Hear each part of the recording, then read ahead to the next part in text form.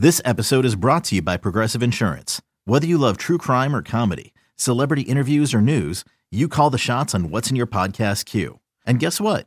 Now you can call them on your auto insurance too with the Name Your Price tool from Progressive. It works just the way it sounds. You tell Progressive how much you want to pay for car insurance, and they'll show you coverage options that fit your budget. Get your quote today at Progressive.com to join the over 28 million drivers who trust Progressive. Progressive Casualty Insurance Company and Affiliates. Price and coverage match limited by state law. The Eno Sarah Show is sponsored by Fieldwork Brewing Company. With 8 taproom locations in Northern California, Fieldwork brings you fresh craft beer direct from the source. Fieldwork will also ship beer direct to your door if you live in California. Visit fieldworkbrewing.com. Hello, Eno Saris, our national baseball columnist. How are you, my friend? I'm doing good. Thanks for having me on.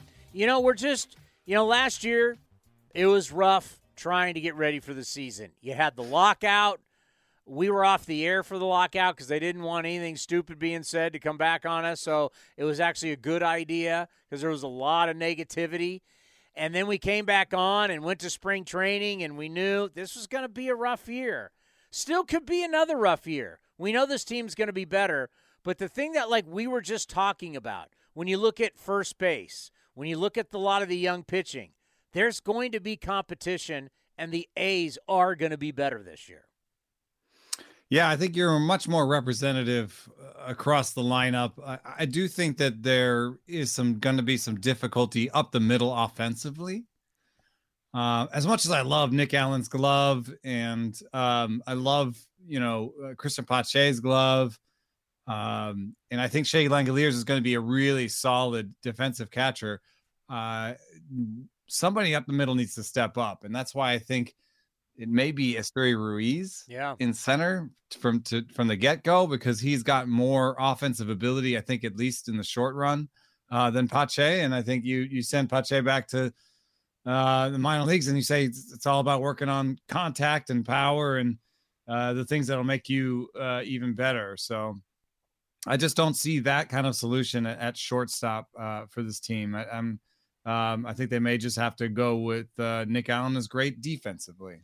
Ruiz has gotten more fascinating ever since the trade because, we're investigating it. So I called down. I talked to Bob Melvin. Melvin told me about how the Padres absolutely love him. They really love him. Hated to get rid of him, but when you're going to get Josh Hader, you're going to have to give up something.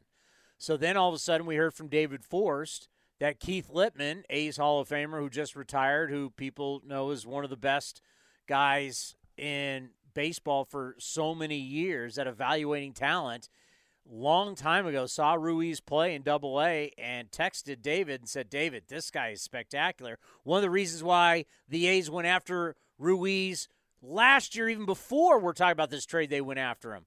There's a lot of people out there who believe Ruiz could be a special talent. And with the rule changes, I don't know. With all these guys, we don't know how much they're going to hit. But if there was ever a time for Ruiz to break into Major League Baseball, wouldn't you say this is the year with his speed? Yeah, he had, 89 stolen bases last year across 3 levels. And now the bases are bigger and the base paths are shorter and the pitchers all are on pitch clocks and, nervous about throwing over. They can only throw over to first base twice. So, yeah, he's going to run some havoc out there. And, I think the real question is how much contact he's going to make. He had some spots in the lower minor leagues where he wasn't making that much contact. And then as he advanced, he improved that part of his game. How much he's going to walk. Again, he improved that part of the game as he went through the minor leagues. And the last part that, I was negative about this at the trade. He doesn't hit the ball hard. But if he makes contact and takes walks, that won't be as important. And another thing that I didn't consider at the time that is interesting is that he bunts a lot.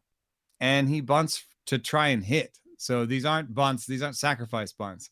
And bunts, they really mess up the stats when it comes to batted ball quality. Because the sort of eye in the sky, the machine that is is grading you, it doesn't know it's a bunt, really. It just says, oh, you hit that ball 50 miles an hour. Like, that's bad. Yeah. Like it doesn't, you kind of have to, take the bunts out.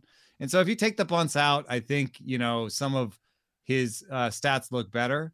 And I don't think he's going to be a 30 home run hitting guy. No. But if he hits 15, then he could be a star, because he could be the kind of star that hits you 15, steals you 50, gets on base, 320, 330 OBP, and turns a lot of singles into doubles by standing on second base pretty quickly. I remember a guy like Brett Butler, Otis Nixon, who utilized the bunt to really change defenses and to get bunt base hits. Kenny Lofton, even though he had some pretty decent pop, and we can talk about him with Baseball Hall of Fame and his success in his career, but he had the ability to drop it down. That one extra base hit every week or 2 weeks, what that does for your stats looks pretty good. And speaking of, it's so funny where, so many times we don't, batting average, it's overrated, but then when a guy doesn't hit, we talk about, he doesn't make a whole lot of contact. Speaking of a guy who makes a lot of contact, Arraez going down to South Florida, Lopez and some prospects coming up to Minnesota. How do you like the deal for both teams? It was recently announced just about an hour ago. Yeah. I think there's some potential for Ruiz to have that Arraez ability to hit for a high average. But Ruiz is I think going to be a better defender. And he's way faster. Arraez is a kind of a weird situation where he's a little bit like a bad-bodied contact singles hitter. He's really good at hitting singles. He's not amazing at defense. He's not amazing at base running. And he's had some injuries. So I can see from Minnesota's perspective why they would trade him. He wasn't a natural starter at any of their positions. They have Jorge Polanco, Carlos Correa, Alex Kirilloff at first. They have guys everywhere. Juan Miranda at third. So it was a little bit surplus for them. The Marlins have said publicly that they want to make more contact. And that makes sense. Teams that make more contact do better in the postseason. With the shift, teams that make more contact are going to, with the shift rules changing, teams that make more contact going to put more balls in play, going to get on base more often. So I can see why they did. Also, they have a tough park. It could make sense for Oakland to do the same thing, to just really prioritize contact. At the same time, the Marlins gave up a pretty good starting pitcher and 2 prospects for 3 years of Luis Arraez, who is not he's not a shortstop. He's not he's not a power hitter. He's kind of a singles hitting, utility guy, who's what he's been in Minnesota. So I like this deal for Minnesota. They got 2 prospects and a pitcher for their utility guy, basically. Is this enough to take down Cleveland? It certainly helps. They've had injury problems in Minnesota, and to some extent, I think they've leaned into it. They traded for Chris Paddock, while he was I think he'd just been injured, and he got injured again. Tyler Mahle, another guy they traded for as a pitcher, he was hurt before they've got him, and he was hurt after they got him. So they've, Kenta Maeda had Tommy John, Sonny Gray has been hurt. So to get Pablo Lopez and give them 5 with Bailey Ober, who's a very good pitcher, as their 6th in the minor leagues, now they have the kind of the pitching depth to go toe to toe with Cleveland. That's the thing that Cleveland's always had, right? They're always, here's a new guy. Yeah. Here's a new pitcher. Yeah. We got another one. And so Minnesota now goes 6-7 deep, and if they get hurt, they can hang with Cleveland pitching wise. And I think they have better hitters than Cleveland when you consider power, when you consider the whole thing. Cleveland is very good at singles and making contact, but there's more power in Minnesota. Buxton, Correa, the Miranda can hit for power. Kirilloff is going to hit for power. So yeah, I think this is enough to make it a legit 3-team race in that division. All right. You've got to bet your kids' college fund. So this is either they can go anywhere they want to go, it doesn't matter, or you're out of money and they got to go to community college. All right. You have to make this bet. This is the college bet. So I can't waffle. No, you have to. You're either Byron Buxton is going to be going into 29 years old. He has only played 100 games one time. Would you bet that Byron Buxton, would you bet this season, because this is supposed to be the season, he and Correa, prime, would you bet, I'll even make it 130 games, would you bet your kids' college tuition, Byron Buxton plays 130 or more games? No. No, when you were talking about 100, I was getting a little nervous. I might have said yes. we're hoping that this superstar can play 100 games. Yes. Wow. Yes, we are. If he can play 100 games, he should be, an all-star. He put up 4 wins last year in 92 games, and that's an all-star, 4 wins. So he's a really exciting player, but I would not bet that sort of thing on 130 games. No, I wouldn't. I asked, and something that for the first time you're a part of, I asked Cody, the commander, this question earlier. Is there any joy left with the Baseball Hall of Fame? And, oh, my God, dude. And players being the voting, who's voting, how we're voting. That used to be something that we all loved. It was such a big deal. Is there any look at your face. Look how miserable. There's no joy left in this process. It's like it's something I looked forward to when I started out, and it takes you 10 years to get there, right? And over that 10 years, by the time my vote appeared this year, I was like, oh man, I don't want to do this anymore. Well, 1 year in, one and done.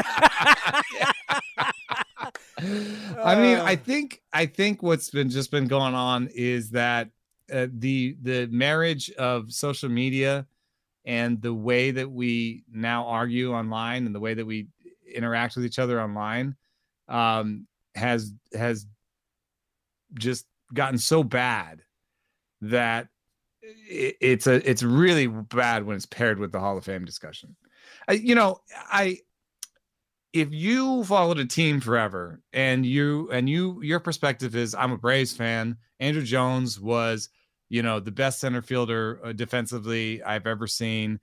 He hit the youngest home run in the World Series. He was 19 years old. He had that smile. That was a Hall of Famer. I saw it.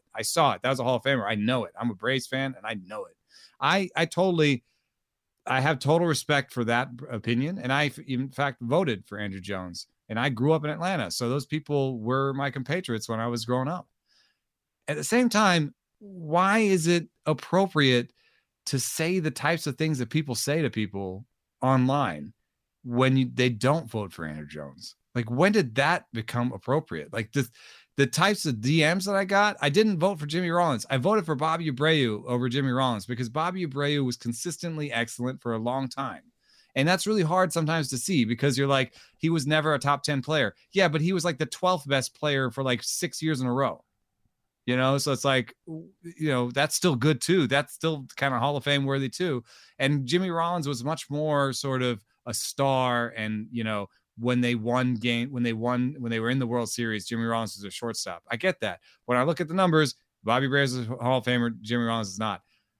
I got some horrible, horrible DMs. Just awful DMs, types of stuff where I should do harm to myself, blah, blah, blah, blah, blah. And I almost wanted to like tweet out my vote and just turn off every computer in my house, for days because it was just awful. We still love you though. You know that. We love you. That's all that matters. A's Cast loves you. And I think it really is because, fans see this sort of discussion through the lens of their team and they're fans of their players. And so when you don't vote for their player, it feels like you've not only offended you've offended their fandom of their team, you've offended their team, and you've offended that player. So it can be very close to them. And the sad thing is that this has been going on for a long, long time. I mean, this dates back to Pete Rose. Now we're dealing with the PED guys and the PED. Carlos Beltran. Yeah, the PED guys are not going away. I mean, Cody today was texting me the stuff going, man, when you look at Manny Ramirez's numbers from Cleveland to Boston, bananas. They're crazy. I mean, you look at the club Palmeiro's in, let alone Bonds, Clemens, A-Rod, all these guys, and Sammy Sosa. 3,000 hits. I mean, Mark McGwire, these guys are not even in. And then all of a sudden, like, we're now into the spy, the guys who spy. I have a feeling that even though the New England Patriots multiple times have been caught cheating and spying, I have a feeling Bill Belichick and Tom Brady are going to go into the Pro Football Hall of Fame. 100%. I don't know. I'm not a football expert. I just think there's going to be 2 busts in Canton, one for Brady and one for Bill Belichick. But we're going to be dealing with, I mean, think about it. Once Altuve shows up, which is God knows how many years, and then after he retires, it's 5. We're going to be still dealing with the cheating guys for years from now. It's like, I'm exhausted. So I have we've talked about this a couple times, but I don't think I've tried this argument out on you. All right. So we're just trying arguments out on each other. Sure, go ahead. We talk so often. Right? It's one big experiment here on A's Cast Live. But this is one that kind of resonated with me, which is this. So when they created the steroid policy, the players and ownership came together. It's like a collectively bargained situation, right? Correct. Yes. Steroid policy. And in that steroid policy, the owners and the players had the opportunity to say that if you got in trouble, you were ineligible for the Hall of Fame. They could have put that in. They could have easily have put that in. There are things I don't that you know. can get in trouble for. Okay, I don't know if they could do that because the Baseball Hall of Fame is separate, is independent, and that's something that people don't realize. So when Pete Rose was taken off the ballot, that was not done by Major League Baseball. That had nothing to do with That's not because he was ineligible, like he's on the banned list from baseball? They took it. Yes, they Baseball Hall of Fame made those decisions. That wasn't Major League. Major League Baseball has never set policy for the Baseball Hall of Fame. It is independent. And that's why they can say you're ineligible for the postseason. If you test positive, because it's their game, but because that's their game. Major League Baseball does not own, operate, or set policy for the Baseball Hall of Fame. It's murky, but the reality is that's it's not MLB's. It's not MLB's property. You know, it's a Hall of Fame. It's a separate building. It's Correct. A thing that they run. But I like what you're saying, though. If that was possible, that would have helped out a lot of people. Right. But I do tend to I try to look at what baseball says for guidance. So when it comes to the Beltran thing, they were very clear that anything that would happen to the organizations and not the players. There's a memo that went out to all the teams, even when they broke the news that the Astros were in trouble. None of the players got in trouble. You know, there is some aspect of that where they had to talk to the players to even get the information. They had to tell the players they wouldn't get in trouble in order to talk to them. However, even in the memo that went out in late September to 2017, after the Yankees and the Red Sox got in trouble, you know, for the same thing the Astros did, in that memo, they said front offices and teams are going to be responsible for this. So to my perspective, and even from just a baseball perspective, my perspective is Carlos Beltran's trying to win games. You know, and like maybe in some part of it says, oh, this is going a little bit further than most people. But is it? I mean, what they're trying to do is break signs. That happens all the time on the field. Like they're trying to do it at second base. They're trying to do it. You're trying to get, you know, like you're on the front step of the thing trying to be like, does the pitcher have a tell?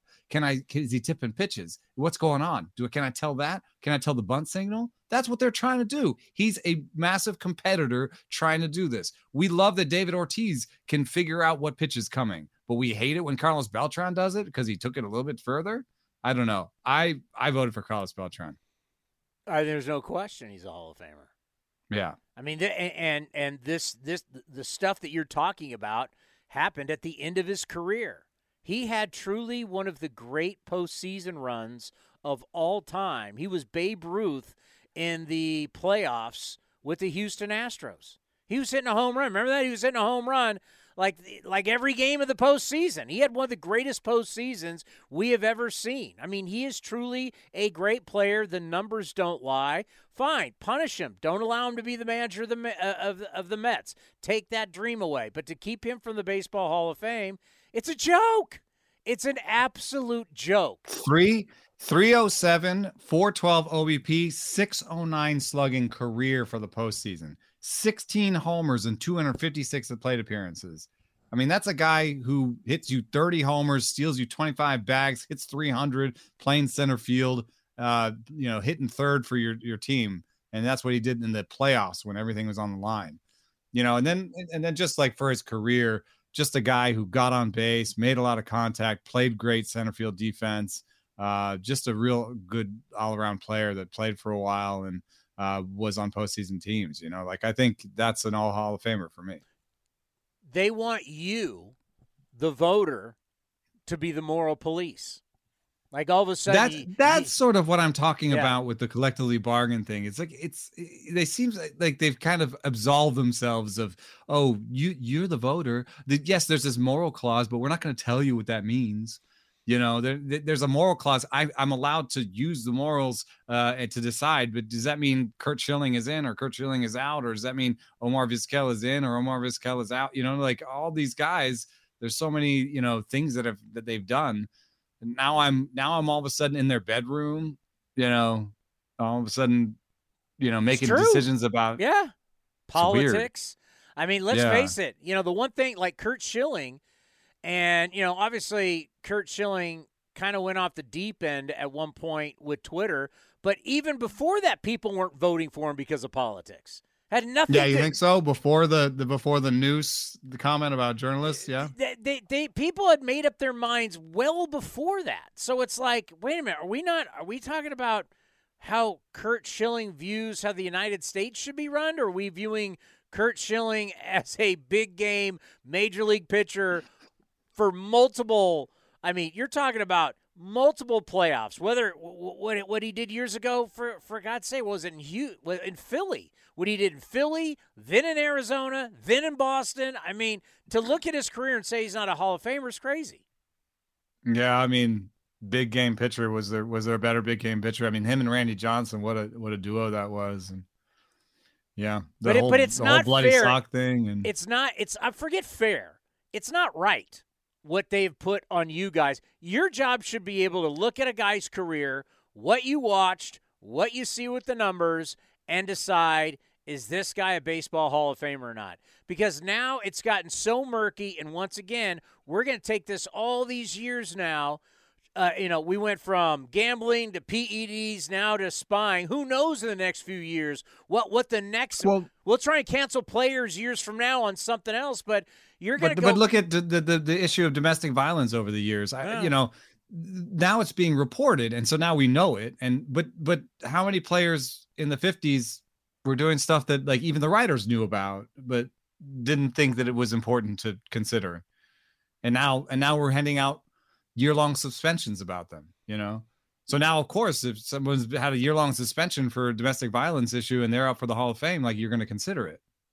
Yeah. I mean, it's very different than now. So yeah, the joy is gone, my friend. Unfortunately, something that meant so much to us in this game, it's like there's no joy left in it. It's like it's just so painful. And then you got a guy, let's face it, not every Hall of Famer's equal. Like for the A's, if you're going to put Ricky Henderson up on a stage and put Scott Rowland next to Ricky Henderson, Scott Rowland shrinks, right? If you put Reggie Jackson, Reginald Martinez Jackson, Mr. October, and you take Scott Rowland or Bobby Abreu and put him next to, they're going to look small, right? But there's certain Hall of Famers that were truly just the greats of the greats, and then there's other guys who make the Hall of Fame. Scott Rowland is worthy of not being one of the greats. He's not Mays. He's not Mantle. He's not Williams. He's not Hank Aaron. But you can say Scott Rowland's a Hall of Famer. I'm good with that. Yeah, I'm a big Hall guy, especially since one thing that's happened is that by percentages, you can see that we are voting fewer people in as there's more. It's sort of like a reverse recency bias where there's just more and more players. So it takes more to kind of take our attention. You know what I mean? And so as a percentage, we're voting fewer people in. And I don't think that's quite fair either. So I just look at the numbers, and Roland's there for me. But I understand what people were saying. Roland and Abreu in particular, Helton actually, maybe in that group too, were just really, really, really good players. And if your line is just they're in the Hall of really good, and I think they're in the Hall of Fame, that's fine. I also just want to have a reasonable discussion about it. Maybe we could also have certain layers within the Hall of Fame, like a Rushmore, or a top 10 or something. You know what I mean? Like maybe there could be additional sort of heights you could reach within the Hall of Fame, different additional honors within. Yeah. Maybe, an inner circle, because it's actually a physical place. Maybe there could be an inner circle of, first layers and other layers beyond. Baseball, and I don't know how you change it, but basketball is the Basketball Hall of Fame. So it's not the NBA Hall of Fame. It's the Basketball Hall of Fame. So if you were a great player in college and then you're a great player in the NFL, or if you were a great player internationally and you came over and played in the NBA, all of your career counts. That makes it easier, and you get less of this animosity. And then football, because we understand what a violent and tough game it is, most guys don't play. No one's really going to play 20 years. It's very rare. So it's longevity is not your counting stats are not as important. Yeah, nobody cares exactly how many yards you threw or ran or whatever. Yeah, you're not going to dock Gale Sayers for when he hurt his knee. They didn't have that modern science to fix the knee like they do today. He was true greatness. Guys didn't have to play 12 years to be in the NFL Hall of Fame. So it's like, what are we going to do? Put Tom Brady in the Hall of Fame, and then you're going to compare every quarterback? Because that's kind of what we do now, right? We look at and we go, I know Hall of Famers. He's not Willie Mays. Yeah, he's not Hank Aaron. He's not Babe Ruth. And you're like, well, yeah, but I mean, seriously. You tell me Ryan Sandberg is not Willie Mays, but Ryan Sandberg deserves to be in the Baseball Hall of Fame. Yeah, exactly. Yeah, exactly. So that's what I say. You're going to put Tom Brady in with seven, right? Seven Super Bowl titles. He's played, 14 AFC and NFC title games. What if everybody didn't do what Tom Brady did? You're a quarterback. He's not a Hall of Famer You don't anymore? get in the Hall of Fame. Stop it. Come on. That's why I was saying inner circle, first ballot. We kind of laugh about these things, but they're meaningful. They kind of give us a separation within the Hall of Fame. I can tell you, we went down to fantasy camp. I think that would be something you would really enjoy. It was, you want to talk about bringing I saw you guys. If you want to bring the joy back, like baseball in your heart. Everyone looked like everyone's got a big smile on their face the whole time. I mean, it didn't matter. They're banging up their shoulders and their knees, and they're blowing hammies, and they're enjoying every minute of it. So what's the general idea? Is just everyday Joes can play alongside, Dallas and they're your coaches. So what happens is you go down, you play golf. We went to Top Golf. You have, you're partying every night, really. It's so there's a few libations, which I know you approve of. There's that going on. But during the day, they have a skills test. They get drafted, and then all the teams just play against each other till they end up having a championship game. So, your coach is going to be Terry Steinbach. Your coach is going to be Dallas Braden or Bobby Crosby or Barry Zito or the great Dave Stewart. And, can you imagine you're playing for Dave's at Shooty Babbitt? All these guys. And it's so cool because and every single team does this. So every team has their great. So can you imagine you're sitting there and you're playing for Dave Stewart and you grew up idolizing Dave Stewart? It's just like everybody, all these 30, 40, 50-year-olds turn it, even sick people in their 60s, they turn into kids again, and they enjoy the game. Yeah. You'd love it. That's fun. Yeah. You would love it to go down and cover it. I guarantee you'd find a lot of stories in it. Yeah. It'd just be fun to be around everyone having such a good time. All right, quickly, does anybody get in on Tuesday? I think Scott Rowland, it's going to be really close. Thank God we have McGriff going in. So, yes, McGriff.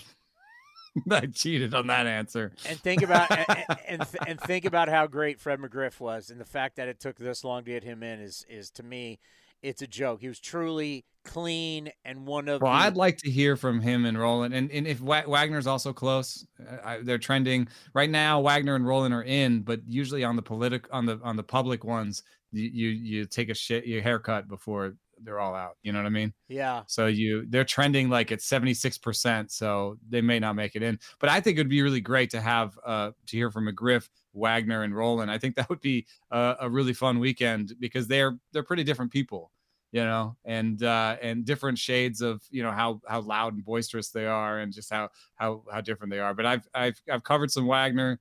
I've talked to McGriff, and I would just love to hear what they have to say. Let's end on this. Speaking of trending, is this really, I mean, this is hard to believe.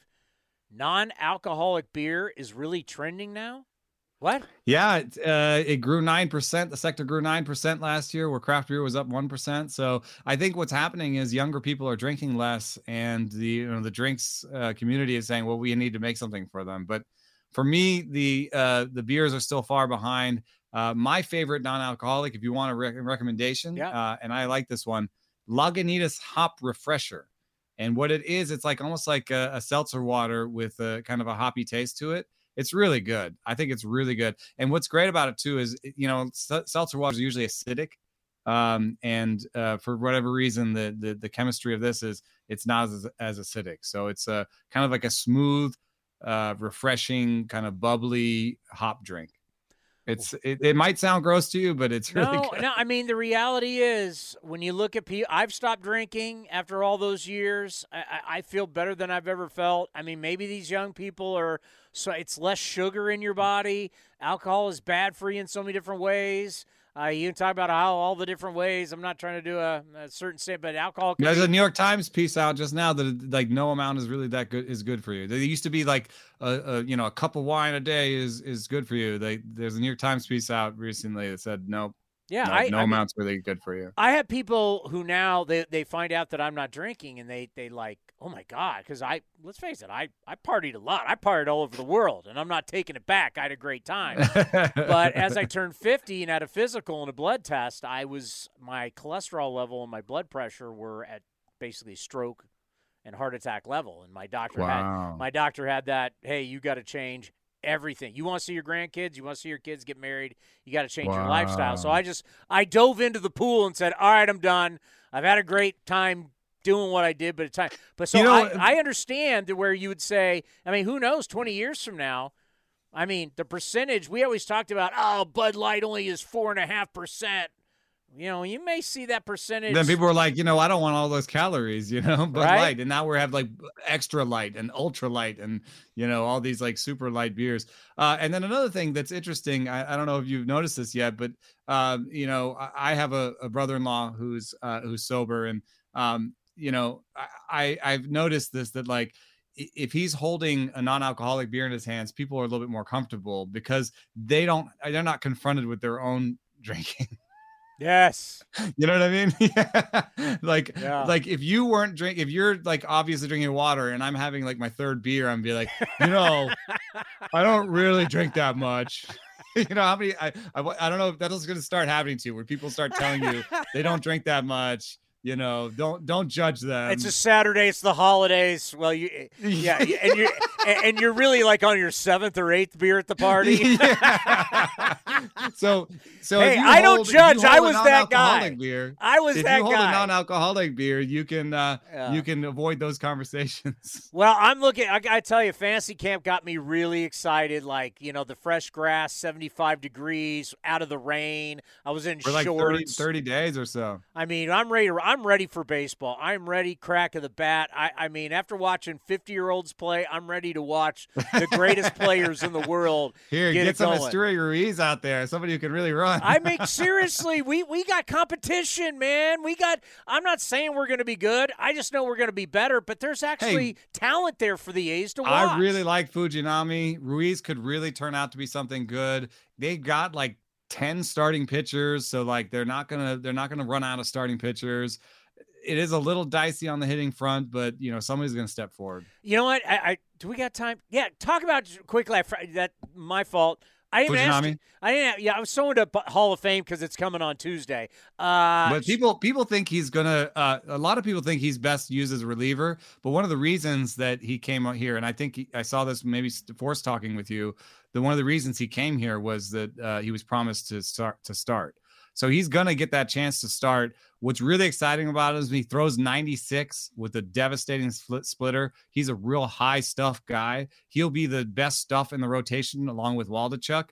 And along with Waldichuk, both of them sometimes have command issues. So it'll be interesting to see if they can find something that he can command, if they can refine some of his delivery. He's going to, Fujinami is going to encounter some training that he doesn't necessarily have gotten in Japan.